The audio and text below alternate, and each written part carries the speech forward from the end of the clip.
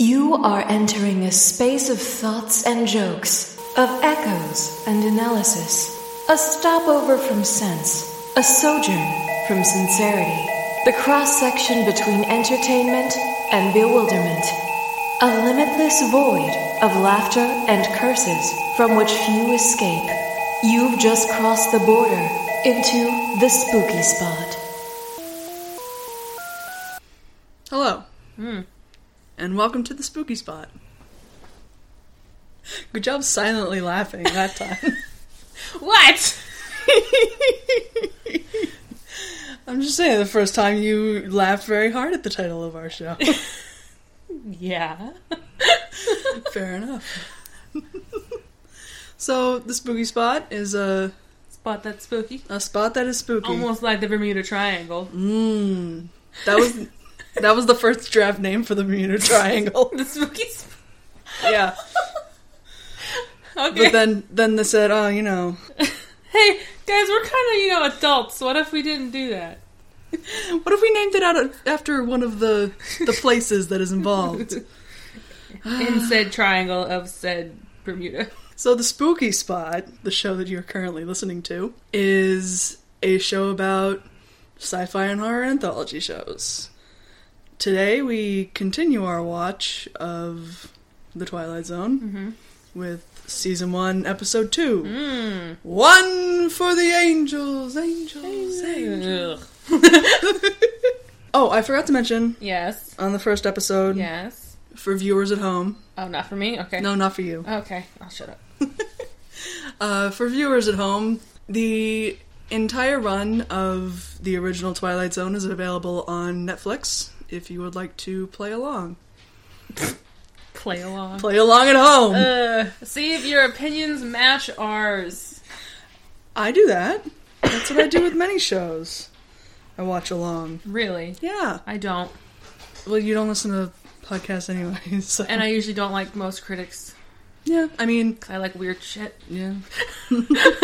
Yeah, you do. Yeah. Also, a lot of podcasts aren't official critics. It's just some guy with a microphone. Not even official. Just, I meet very few people with the similar opinions on shows I like. Because I watch too much crap. That you do. Yes. Yes. Somebody's gotta, okay? If you're not gonna. Somebody's gotta watch this crap. You gotta listen to the crap, I gotta watch the crap, okay? True. Okay? That's why we make a good team. Okay, yeah. Okay. Yeah. Yeah. Yeah. Yeah. Alright. Settled. Done. Crap watchers. More than meets the eye. Oh, you were going that way? I was going, the ghost people. Oh, ghost facers. I was going ghost facers. Crap watchers, good taste in disguise. Ugh. Alright, do you want to jump into it? Jump on it. Yeah. Might as well jump. Jump. Oh, damn, you went completely different direction. Both are valid. Jump! Oh, that song. It makes me think of a very specific summer when Becca got into Van Halen. Ooh. Yeah. What a bad summer. It was badminton and Van Halen. That was that summer. Badminton and Van Halen. Yeah, you can imagine what that was like. I had to participate in both. Yikes. Alright, so one for the angels. So we open on a hot summer street in the city, and we see an old man, who is, we find out from our opening narration, Lou Bookman. Bookman. He is 60-ish. 60-ish. Yeah, right? Yeah. Yeah, right? Yeah, right. Ish. Stupid. You know, Rod Serling doesn't care. He doesn't care. Though he wrote when his birthday was, but he doesn't care. He wrote the whole thing, but he didn't count. And Lou is a street side salesman. He's got a suitcase on some foldy outy legs, which I forgot they made. Right? That's very cute. I wish they still had them. But it's a suitcase. Would you tolerate people selling stuff on the sidewalk? No. You're right. I probably you'd hate that. I would hate that. I think the aesthetic is cute. I wouldn't tolerate it IRL. Maybe if there was like a lone one, like Lou Bookman. Yes. If there was a bunch of them littering the street with their weird little suitcases. I think a bunch of them is just a flea market. Yeah, but like they have stalls. That's different, in my opinion. Have you ever been to... actually, no, you wouldn't have, because you haven't been to... Anyway. Actually, no, you have been to Ohio, but you wouldn't have been to this part of Ohio. There's, I was in Ohio, and it was dark the whole... I never actually saw Ohio, okay? I mean, there's not much to see. I was driving, and it was 3 a.m. That's my Ohio. There you go. But, out in Ohio, there's something called the Rogers Sale, which is basically... I don't remember, like, the actual number of the acreage, but it's huge. It's, like, the biggest flea market I've ever even heard of. Yeah. My grandfather loved going there. He would go there, like, every weekend in the summer. Guess where I'm going tomorrow. Jesus. Yeah. Fucking anything you want to find, it's out there. There'd be people selling, antiques from World War II. There's people selling, spare tires. There's people selling dogs. Like... What? Just selling just some dogs. You want a dog? Okay. There you go. This fucking dog here at the Rogers Sale. It's just out in this big old field. Like They out here selling. Yeah. Damn, alright. I only been there once, but I was like, this is a lot. Yeah. There's a lot going on here. So Lou Bookman. Not out at the Rogers Sale. Never been to Ohio. Never been to it. Well, maybe. We don't know. He could have had a long life of traveling. Yeah. Hawking his cheap-looking robot toys out in Ohio. His bad ties. So he's got this case. He's standing on the sidewalk out front of it looks like the fucking town hall. It's got some white pillars and whatnot. And he's got toy robots and ties. And those are the only props inside of this. And, like, thread.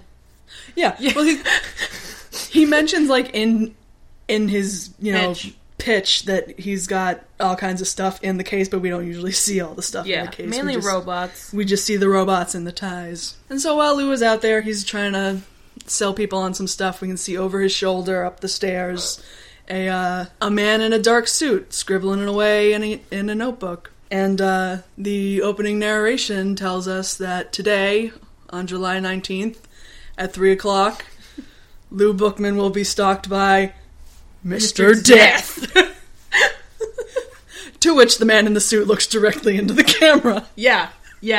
And then goes back to writing. It's like, you heard? Yeah. Looks in the camera. Whoa! Back to writing. There's so much unnecessary music in this episode. There was. And I thought that was funny. It's like, yep, it's me. It's Mr. Death. Yeah. So then it's the end of his day. He's on his way home to... Looks like fucking Skid Row. Like, it's a cheap-looking neighborhood. All you saw was a bunch of kids playing outside. You see a bunch of kids, but like the buildings look kind of shabby. I don't know. They are very close. Yes, together. I don't know. Looks crappy. They had a couple days to build it. Okay, no, they had a couple days to build that set. They did not build that. They just went somewhere for that. Probably. I don't even know. I couldn't tell you. So, all these children run around, gather around him, asking what he's selling, what he's doing, how's he doing. Even though he's lived there forever, they should know what he's selling and what he's doing. You got any candy? No. Candy! Maybe he did. We don't know. He gave it away to all the other kids.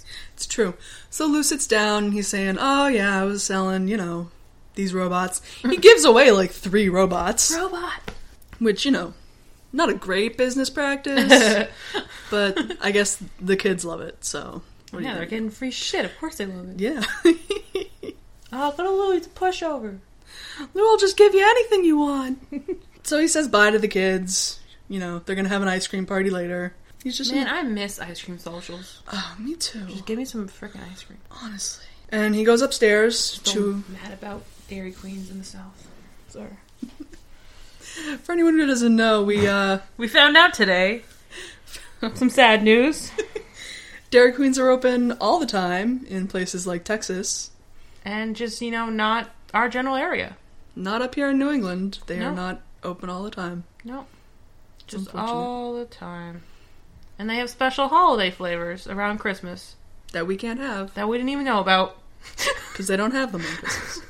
No Dairy Queens on Christmas. Lou lives in a modest studio apartment full of junk. There's so much junk. There's so much junk in this room. He's got like just chairs everywhere too. There's like 12 chairs in this room. Mm-hmm. There's like a stack of newspapers that comes up to like his hip. There's like a weird ship statue.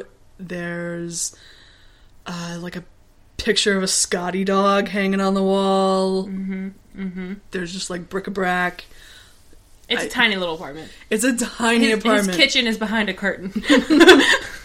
It's good set work. Like, yeah. It really paints you a picture of this man and his room full of garbage. Where's his bed? You can see it in one of the shots when he's talking to Death. It's like pushed. Yeah? It's one of those foldy-uppy beds. God forbid he has an actual bed. No, not a real bed. Oh, Lou. So it's folded up against the wall. So Lou gets a watering can. He waters a couple orchids that are sitting by the window. And is that when Death starts talking to him? Yeah. Yeah. He's like, "Hello, Mr. Bookman." He just... Yeah, he just starts talking. Oh, I thought maybe he just turned... No, he did. Yeah, he talks and then he sees him. Not sees him and then talks. Yeah, because the camera's focused on him and Death is like behind the camera. And Lou's like slightly spooked, but not as spooked as he should be to find a strange man in his apartment. It's true. After he's closed the door. It's true. So we see the man from before on the steps, Mr. Death as he is. And he's sitting in a chair, still writing in his book. And he says, "All right, you're Lou Bookman, right?" And Bookman's like, "Oh yeah, sure. Are you here to buy something?" Like, what? Like, not mad, just, "Hey, man." Yes. There's no question of how did you get in my house. Yeah. I'll sell you something. What do you want, man? Does Lou have some latent dementia? I don't know. That we don't know about? Death starts confirming all this information about him. All right, you're 69 years old. Nice. Born in 1890, which that fucks me up to hear. Yeah. To think that someone born in the 19th century is on TV, but this is, 1959. Yeah. Which makes sense. The math works. Yeah, I remember one time I was asking my mom about just, her grandmother or great-grandmother or something, and you're like, "Oh yeah, born in 1910. And I'm like, "Don't say that to me." Oh yeah. It's wild. Time is fake, actually. Yeah, literally. God.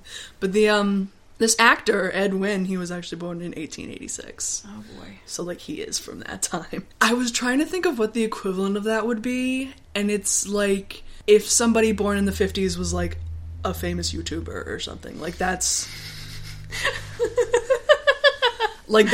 I think that's what the equivalent is, but I'm not sure. But that's also wild. Ooh. It's not cringy at all. Not cringy at all. Well, I don't know. I don't think there's anything cringy about old people being on TV, but... No. YouTube, that's a whole different ballpark. Octogenarians up on Vine, Except, there were some good old people Vines. I remember them. Yeah. Have you seen... Let's just talk about Vines this whole episode. I mean, hey, listen, I can cut out as much as I want. Have you... It's a screenshot of somebody's Twitter after they tell, I think, their grandpa about the detergent thing. Mm-hmm. And so he sends them a picture of him. He's got his coffee mug and one of those big jugs that has the pressy pour spout. Uh-huh. And he's holding his coffee mug under it. He's like, "Can't wait for a fresh cup." And one of the comments on it was "Your grandpa's the funniest motherfucker on the internet." Yeah. Some grandparents are just so quick. Oh yeah. And I don't even get it. I don't even get it. They're up on the times, Yeah, but how? You gotta stay sharp. Stay with it. My family's not like that, so I'm just not used to it. Death's talking to him. He lists, his parents' names and birthplaces, and Lou's like, yeah, that's all true. What are you, guy from the census? It's Lou. Then he asks, one more thing, and then he gets spooked. Yeah. Well, then he says, "All right, today, July 19th, your departure is at midnight." And Lou's like, Departure? The what? Huh? The what? But then there's a knock on the door, and it's one of the little kids we saw hanging around Lou earlier. Her name is Maggie. She has come in because her robot isn't working. Faulty as fuck, Lou. Damn, Lou, what a shitty robot. Turns out she's twisting the key wrong or something. She's pushing into the key, whatever. Stuff. She's a dumb kid. Yeah. She's cute, but she's dumb. Just like most kids. He fixes it for her, and then he, calls over to Death. Oh, I'd introduce you, but I don't know your name. And he's like, yeah, whatever. Why? What are you talking to me for? He's like, it doesn't matter. And so he says to the girl, oh, he came here to ask me some questions, blah, blah, blah. And she's like, who are you talking about? This is why there's a strange man in my apartment. And she's like, the fuck? What? Lou, you seeing stuff? I'm gonna call the doctor, Lou. They're gonna take you into the sanitarium. Literally. Death goes, hey, she can't see or hear me. And he's like, why not? And he's like, she just can't. So he fixes the robot.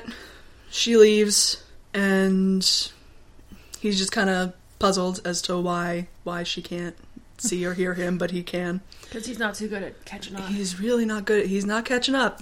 Not quick on the update. No. Unlike all those other grandpas. All those other... Because Lou's not a grandpa, that's it. It's true. He didn't get those grandpa senses that make him good at memes. Those 1850s memes. All those memes they had in 1959. Oh, God. Death is like, only people who are coming with me get to see me. And Lou's kind of looking around and he can't see him. And then we see that his chair has moved over to be by the window. Death is sitting in this nice elevated chair, we should mention. Mm-hmm. It looks kind of like a bar stool, but it's got some wide arms. And he's just chilling in this chair. Like, real casual, like a true villain. Like a true villain. Like, just true... Can't be fucked. Just can't be fucked. I love the staging of this because it's a nice way to play with levels and blocking. They're eye to eye, but if Death, kind of stood up from this position, he'd be way over Lou. So it shows that he's come down to his level, which I like. And also, he's just relaxed. He's hanging out. Yeah. He's got all the power in this situation. Got the slouch going on. It's true. He's just got he got that death lean. Truly. Death's not being, straight up or direct with Lou of telling him, yo, bitch, you gonna die. Yeah. A lot of the problems here would be solved if he just said, hey, bitch, you're gonna die. Which he spends a long time not doing. And he's like, I can't believe that you think you would just live forever, blah, blah, blah. Think about how lucky you are that I get to come here and tell you that you're gonna die. Yeah, right? You're so lucky. You're not like those poor schmucks who die in horrible accidents that I'm not allowed to warn them beforehand that they're gonna die in a horrible accident. Lou gets very indignant. He's like, what are you talking about? What is this? He's like, you're gonna die in your sleep of natural causes. And Lou's like, I don't understand. What? He's like, look, your departure, natural causes, midnight, let's go. Me, Death, you to die. You guy to die. You deathy. I deather. You deathy. There you go, we got it in one. Done. Nailed it. And Lou's very frustrated. And Death's just like, I can't believe you don't fucking get this. Okay, hold on, let me just kill your houseplant. And he reaches over and taps the orchid on the window and it immediately just curls over and dies. Now that Lou understands that he is to die, he doesn't want to. Yeah. Surprise. Surprise! Bitch doesn't want to die? Oh, this bitch doesn't Death, you didn't see this happening? No. Death is kind of dumb. Yeah. Snazzy dresser, but he's pretty dumb. Lou's like, okay, well, don't I get a say in the fact that I'm dying? And Death's like, no. Absolutely not. Well, except for these 3 cases. Yeah. So they have to be extreme cases. Yes. And so now, before he had been, so tight-lipped about what this was all about and just cryptic about his departure, and now he's like, here's this exposition dump about the bureaucracy of death. Yeah. And so he's like, all right, number 1, do you have a family who would suffer if you died? And so then I guess, death won't kill family men, or... men who have families have to go on living knowing they were supposed to die, which is fucked up. Because Death knows that, having a family is the true torture of life. You had to stay in this miserable marriage. That's your real death. The real death was the children we had along the way. Oh, gosh. So we find out, no, Lou doesn't have a family. Shit of luck there, Lou. Damn. He'd like it too much, that's why. That's true, he does. He'd love to have some kids, but wah-wah. Wah-wah. The second is people of priority who are on the verge of doing something great. So that's stuff like statesmen and scientists, so people who are going to make a big discovery or, I don't know, going to broker peace between two warring countries or some shit. Which also seems like a dick move. Like, you have this great achievement and then you just fucking die. Yeah. Oh, you did that one thing, goodbye. Mm-hmm. Goodbye. Oh, you did this? You're not going to get to see that Nobel Prize. Was that a bullet or... They got struck by lightning in my head. So, okay, you see someone dying very quickly and your first thought is struck by lightning? I don't know. I just made a noise. You're usually better at this. Remember at the beginning of this episode? Hey, you can make the noises because I can't. You come up with weird lightning. Sure, why not? I guess. They're trying to hype you up, but you're not showing your true talents there, buddy. That's true, yeah. I'm not on my game. I made the mistake of putting on my pajamas, so I'm just really tired. So the third way that you can get out of death is if you have some great unfinished business, which honestly just sounds like category 2 would be a subset of this one. Yeah.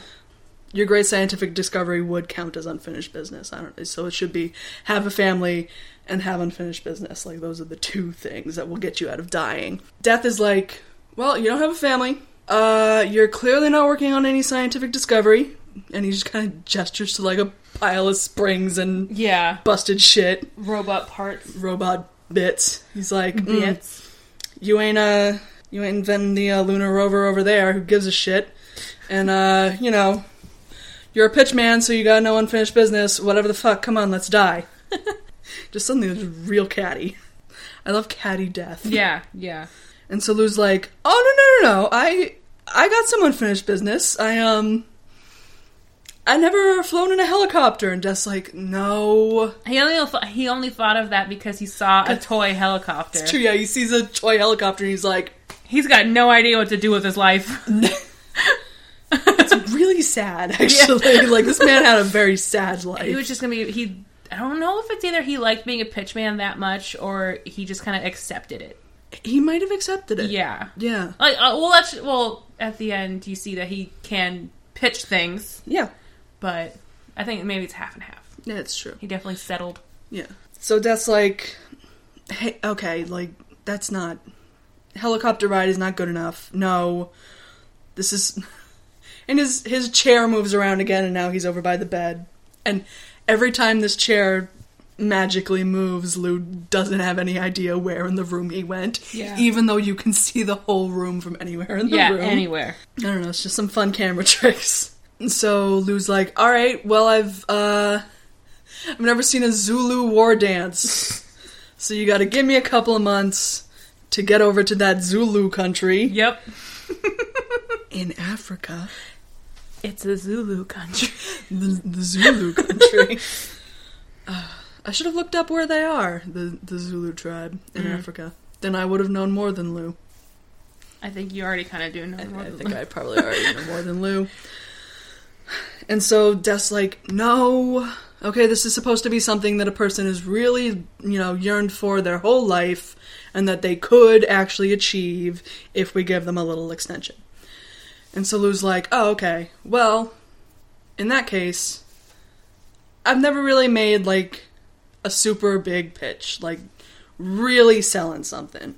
Just, the skies open up, and, it's one for the angels! Episode title, it's like, that's like that little, it's not really a trope, but it's like, oh, they said the name of the thing! That's true, they said the name of the thing. And he's like, that would really mean that I had done something important, and the children would be proud of me. The children. Won't somebody please think of the children? No. No. No, certainly not Death. Death's like, what? Lou. The what? Literally sounds like the biggest, like, lie to Death is the think of the what? No. That sounds fake. I don't want to think of them.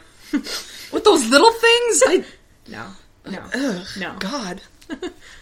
Which, it's funny that he says one for the angels, because this man is the angel of death. Nay. Guess what he's gonna do later? He's gonna make a pitch for an angel. Uh-huh. Pitched to an angel. That's nothing. Nope. There's nothing there, and I fully acknowledge that. Another thing I really like about the two performances we see here, between Edwin, which is not Edwin, it's Edwin. I keep fucking up. And Murphy Hamilton, I think is the other guy's name. I actually found out that, so the guy who plays Death, he went on to play the mayor in Jaws. Yeah. Murphy Hamilton was... He did this, a bunch of other stuff, and then later on he played the mayor. You're worse than the mayor in Jaws. You're worse than the mayor in Jaws. Death is worse than the mayor in Jaws. Yes, I agree. Oh, shout out to Ghostbusters. Oh god, he was the mayor in Jaws. But the tangled life he lived. The wicked webs we weave. Yeah. So, I really like the physicality going on between the two of them here, because Death is, like, super squinty, and he's just kind of, like, looking around. He's real squinty. And Lou is, like, wide-eyed and, like, hey, what's up? And Death's like, listeners, you can't see me, but I'm doing squinty eyes, looking around suspiciously, like Death is. And I think it's a good contrast. Death's like, no extension. You're gonna die. Why aren't you accepting this? I'm done playing this game. I'm done fucking with you.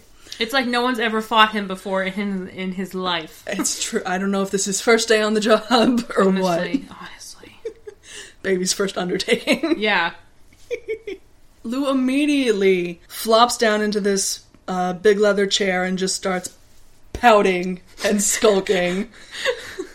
And Death's like, look. Well, don't do that. He's like, you gotta understand, I can't just go around giving this out to everybody, and blah, blah, blah, blah. And Lou's just like, I don't know about that.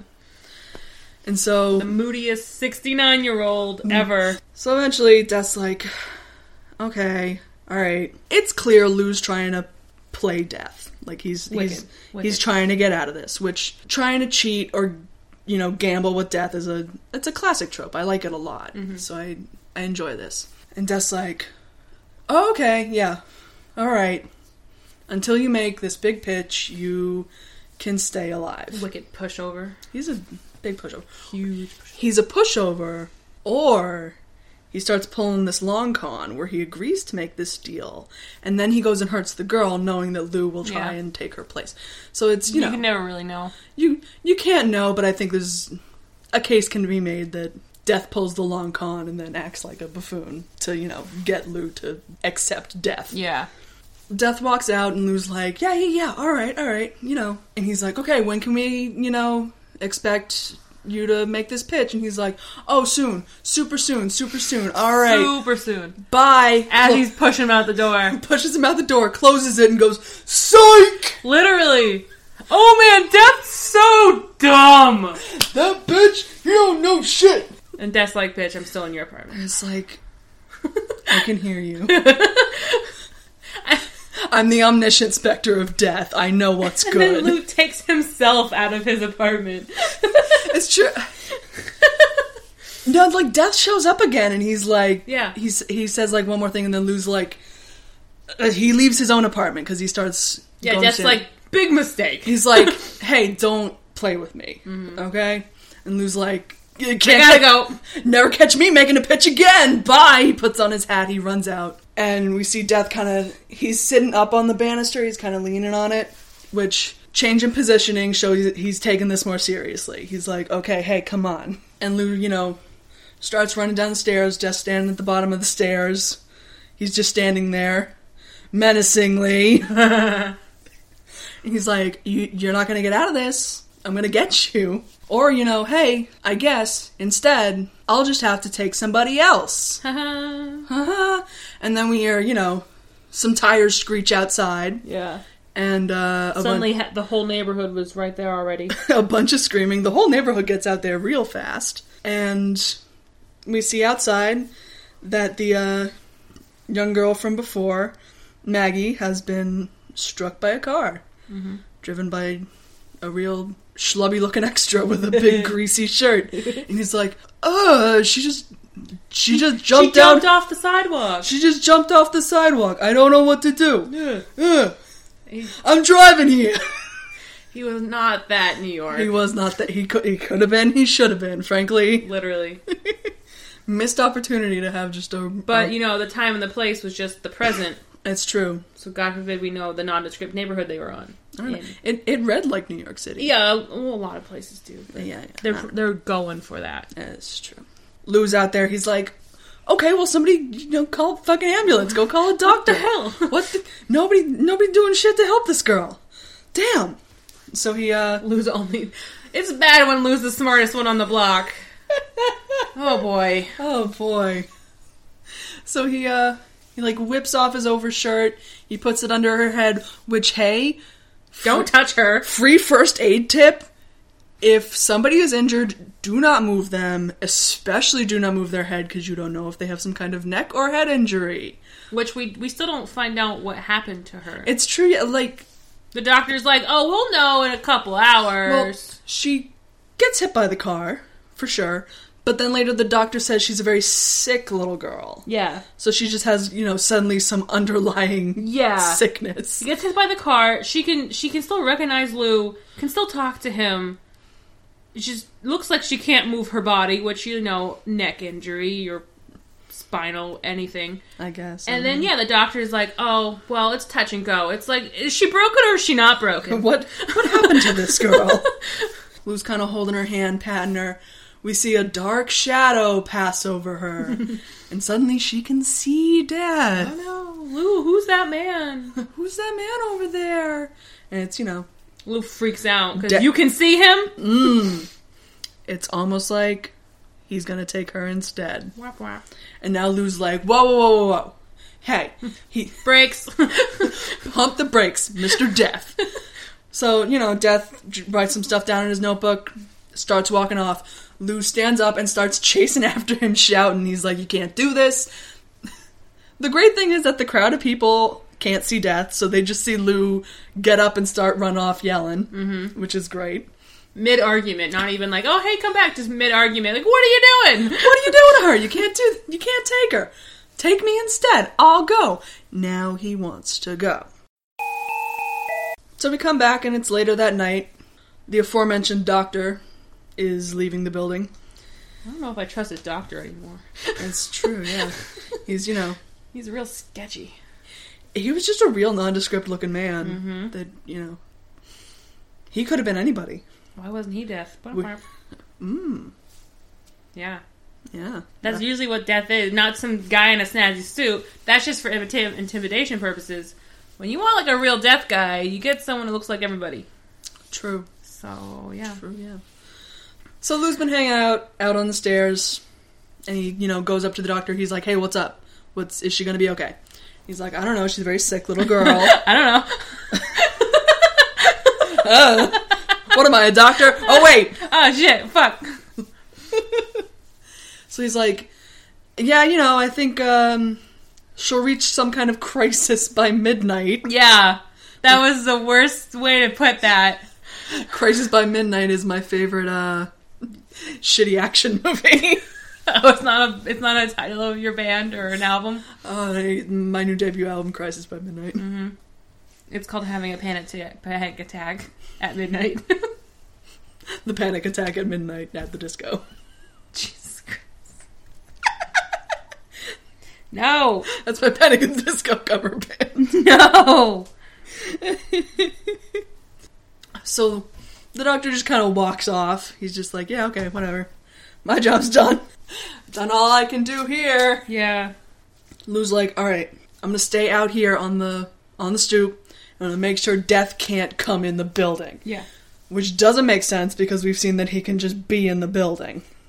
But, damn if he ain't going to stand out there on the stoop and stop him from going in the door.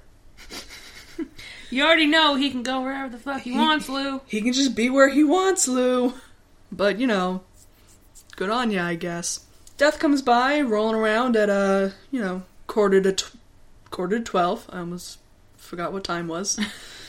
Quarter to midnight. We don't talk about quarters here, man. We do exact numbers. There you go. 11:45 then. Lou's like, oh, so, you going in the house then? You gonna, You gonna go up those stairs? You're gonna go up these stairs? Gonna kill that little girl? And Death's like, yep. Sure am. And he's like, oh, but I got, 15 minutes, so... I got, 15 minutes to do whatever. So he just sits down to chat. Yeah, he's just like, hey, what's up, Lou? I got 15 minutes before I gotta be in there. Because, Death loves waiting around. He showed up early just to taunt him. Well, he showed up early to give him the opportunity to sell himself to Death. Yeah. Lou's like, oh, what happens if you're not in there at 12? And he's like, well, shit gets real fucked up. Frankly. Throws off the whole timetable.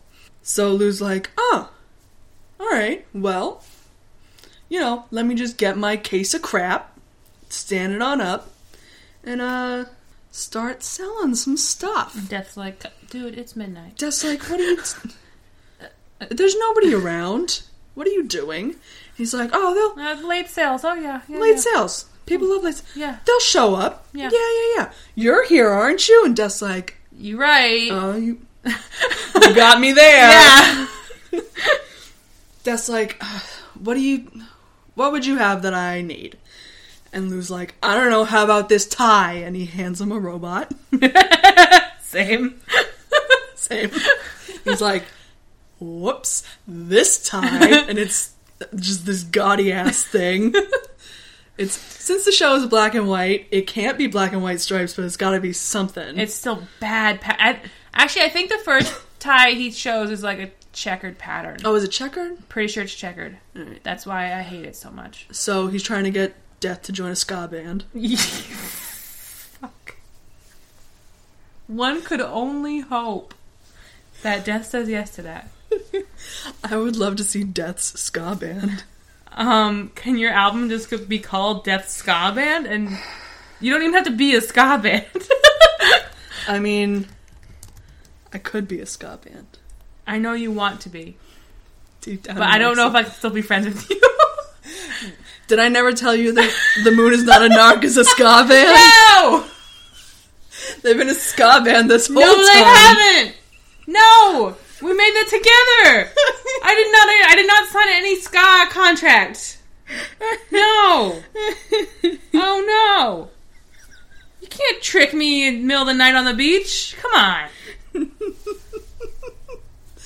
on.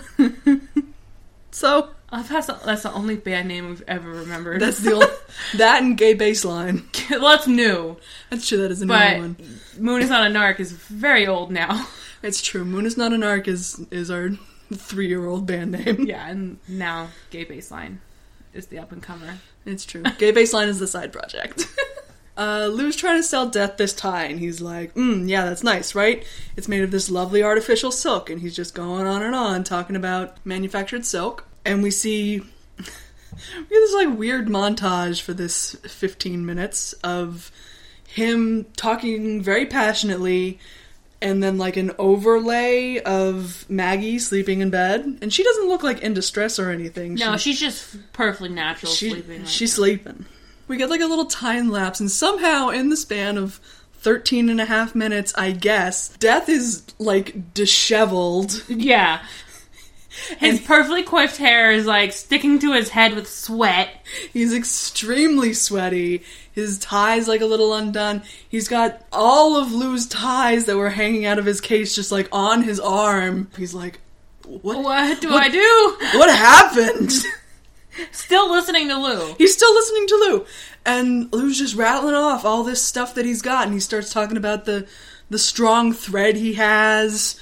He's like, oh man, check out this thread. Now, what would you expect to pay for this thread? It's some real classic salesman banter. You would pay $50 a spool, $40 a spool, 20, 10, $5 a spool? No! Give it to you for the low price of my soul. 25 cents, man. 25 cents a spool. And he's I forget the whole list of all the crap that he has, but Death is suddenly like, yeah, I'll take everything. Yeah. And he suddenly has like a paper bag. Yeah. They just start putting all this stuff in a paper bag. Buying it with all his death money. Buy him with all his death. Yeah, he like reaches for his death wallet. Yeah, literally, into his pocket. Because, that's what Death does. He can sit around for 15 minutes, waiting for people to die, just chatting it up with his friend on the stoop. And he also has money. Yeah. For a very omniscient man. Undertaking pays very well, I would assume. And he's going to waste it on a pitchman? I guess. Oh, he sucks. That's not very smart. No. He's bought all this stuff, and then Lou realizes he still has a little time left he's got to burn. So he's like, alright, one last item. One guaranteed, genuine human manservant, which is a bad phrase. Louis J. Bookman, guaranteed, all parts interchangeable, serviceable man. He eats little... Soyvisable. He's got just a real good accent on that one word. Like one word. Most of the rest of it is just, classic transatlantic. Yeah. Just that he's one not word. even, fully transatlantic, because that's, he's not put upon enough. Part of it is transatlantic. Yeah. I just love I love the transatlantic accent, okay? All right. I love it, because I don't know how to do it. It's true. Maybe if I actually tried to learn it, I could, but... Yeah, I mean, it befuddles me. It escapes us all. Except, fucking Audrey Hepburn and people like that. Well, yeah. Because there was a period of time where people, It was taught in schools. It was taught in schools because that was what we thought the American accent would be. I think at this period of time was when native speakers, quote-unquote, of the transatlantic accent were, that was the last time that people were really teaching it. It was starting to go out of fashion around this time. Anyway, so... I could talk about transatlantic a lot. I'm sure we'll get plenty of opportunities. I could fucking hope so. So Lou's, selling himself to Death by this man, perfectly free now. Everything must go. And then the clock strikes midnight. And Death's like, what? Wait a second. I came here for something. He suddenly runs up half the stairs, and he's like, "Oh, you made me miss my time, my appointment." I missed my appointment. Even though Death, he could just keep going up stupid stairs. The little half-dead child lives on the first floor. It's true, yeah. They live on the first floor. You could reach that room before the bell's finished. You could have got her.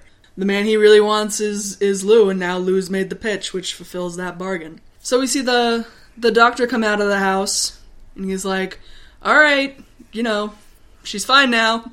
Says me, the doctor, do.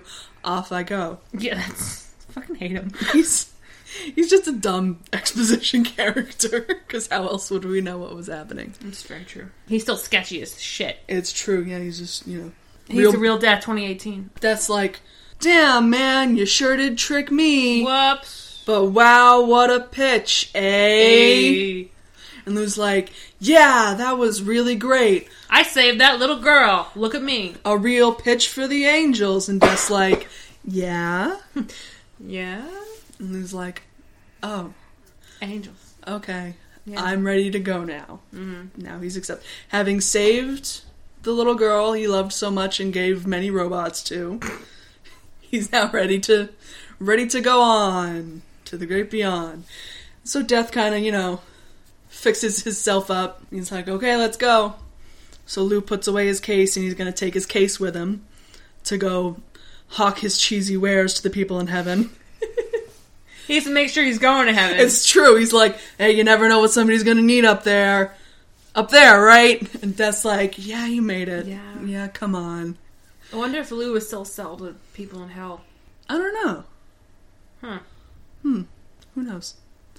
I truly don't understand Lou, no. Lou and Death walk off down the quiet city street under the street lamp. We get our ending narration about Lou Bookman, 60-ish. 60-ish. 60-ish. My birthday is in September, but he's only 60-ish. Why can't you just... don't know. Why would he say that? He didn't want to say 69. Rod Serling doesn't want to say 69. Put that on my headstone. Rod Serling didn't want to say 69. So he's like, oh, you think this couldn't happen? Well, it did happen. In the Twilight Zone. Boom. What I wonder is... I wish Rod Serling knew the vernacular of boom back in the day. Oh my god. Boom, mic drop, like... That's the whole show, is just fucking boom, mic... That's every closing narration is mic drop. Oh, did Rod Serling invent the mic drop? The narrative equivalent of mic drop, yeah. Yeah, I believe it. What I was thinking about when we were rewatching the episode is the two of them were walking away, but is that Death walking with Lou's soul, and like his body is just laying on that stoop? It's hard to tell. Or is that his body walking away? It's hard to tell just because it does happen so quickly. It's no like, oh well, you're ready, and he's like, let's go. And he's like, yeah, okay, let's go. It's like, did he already die? What's going on? When did he actually die? When does he die here? Yeah. Do they walk out into the alley? And then he dies? Does Death shank you in an alley? That's not a very natural cause. Nothing more natural than getting shanked by Death. I guess. God. So you didn't like this episode? Not much. I found it pretty boring. Alright. It was just... like, yeah, there was good elements. Yeah, that's fine. Yeah. But it was just very predictable. Alright. And that's one of the things I like about Twilight Zone is that most of them aren't. True. Some of them go some places. Yeah, and you're like, what the... Rod? Rod, what are you doing? Well, as I said, I enjoy this episode because I like the whole bargain with death thing. I think that's a fun trope. A lot of the times, yeah, I'm not super into tropes, but... I am fine with tropes. Yeah. But... I thought this was a fun death bargain. Sorry. You picked up a cat, and now you're patting a cat a lot. I wasn't patting it, I was spanking a cat. I mean, I liked it, but you know. Yeah, it wasn't bad. It's just... I don't know, it's hard to explain. I was waiting for just more... I want Rod to fuck me up, but I know it's the first season. It's true. So I'm waiting... Since we're watching in order, the first one that does fuck me up, I'll be like, alright, Rod, you're on your fucking stream now, let's go. You're on that fuck me up tip. Yeah. It was definitely better than, Where is Everybody? The white man's monologue? Man's monologue ruins whole episode. Yeah. And I literally think it's because there's more than one person in this episode. I think it's very hard for one person to carry a whole episode. Yeah. But I think the relationship between Mr. Death and Lou Bookman... Death's my father. Please, call me Death. Mr. Death is my father. Shout outs to Eric for giving us that good phrase. Yeah, I think their kind of banter makes the episode a lot better. Would you like to hear what's on the next episode? Sure. Alright. So next time we will be watching episode 3. Dun dun dun dun. Mr. Denton on Doomsday. What? Denton? Mr. Denton. Okay. On Doomsday. Okay. A town drunk faces an infamous killer after magically regaining his gunfighting skills. How'd he lose them? He's the town drunk? Oh. I think the town drunk loses the gunfighting skills. And then he has to face down this killer. Did he lose them because he is drunk, or did he lose them because of supernatural stuff? I think he loses them because he starts drinking. And then he just becomes the town drunk. And he can't shoot No, a gun I'm just thinking of Gunslinger now, of someone just stripping away his powers like some wizard. 100%. We can talk all about your gun dad next time. God, I don't want to talk about my gun dad. I'm gonna have to. Too bad we talking about your gun dad now. Get ready to hear about gun dad, listeners. How we hate him and love him at the same time. Love that gun dad. I think that'll do it for us. I hope so. Are you done? Is this episode over yet? No, I'm just kidding. Is this show over? But in 2 episodes, I'm sick of it. God. I would like to give a shout out to the little narration at the beginning of our episode that I couldn't do last time because I didn't have it yet. Well, we also didn't introduce ourselves either. Oh, true! We never introduced ourselves! My name's Jess!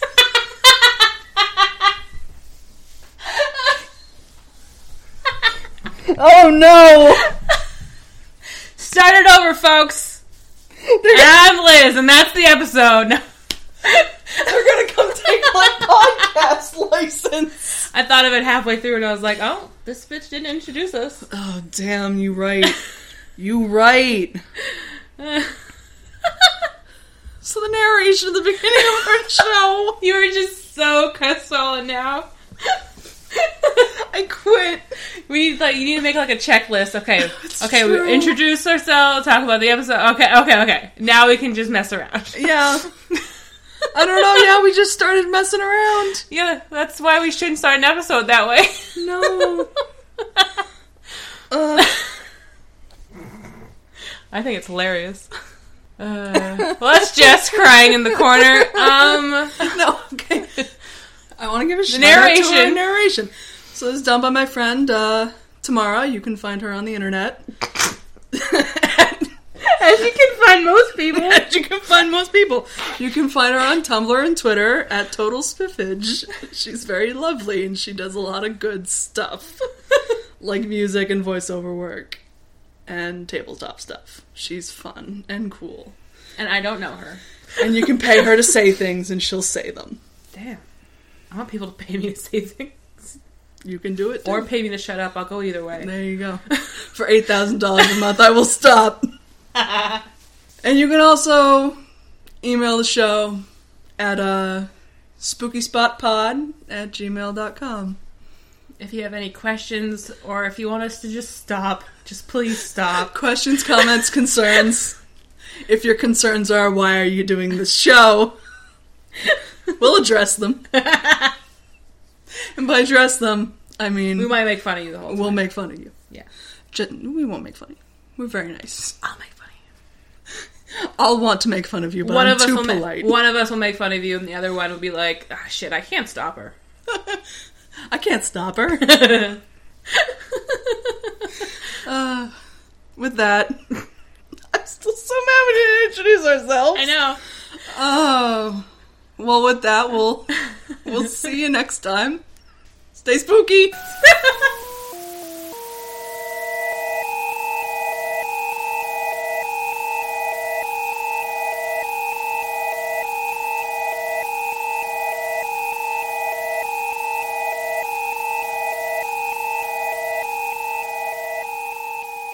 I just can't get enough. Just a bad singing. I just can't get enough. I just can't get enough. That's gonna be the opening of our show. It's just you making noises and I'll be singing badly while trying not to laugh. I mean, I greatly look forward to it. It is... Because I can't make the fucking noises. It is... That's our brand, I think, very much.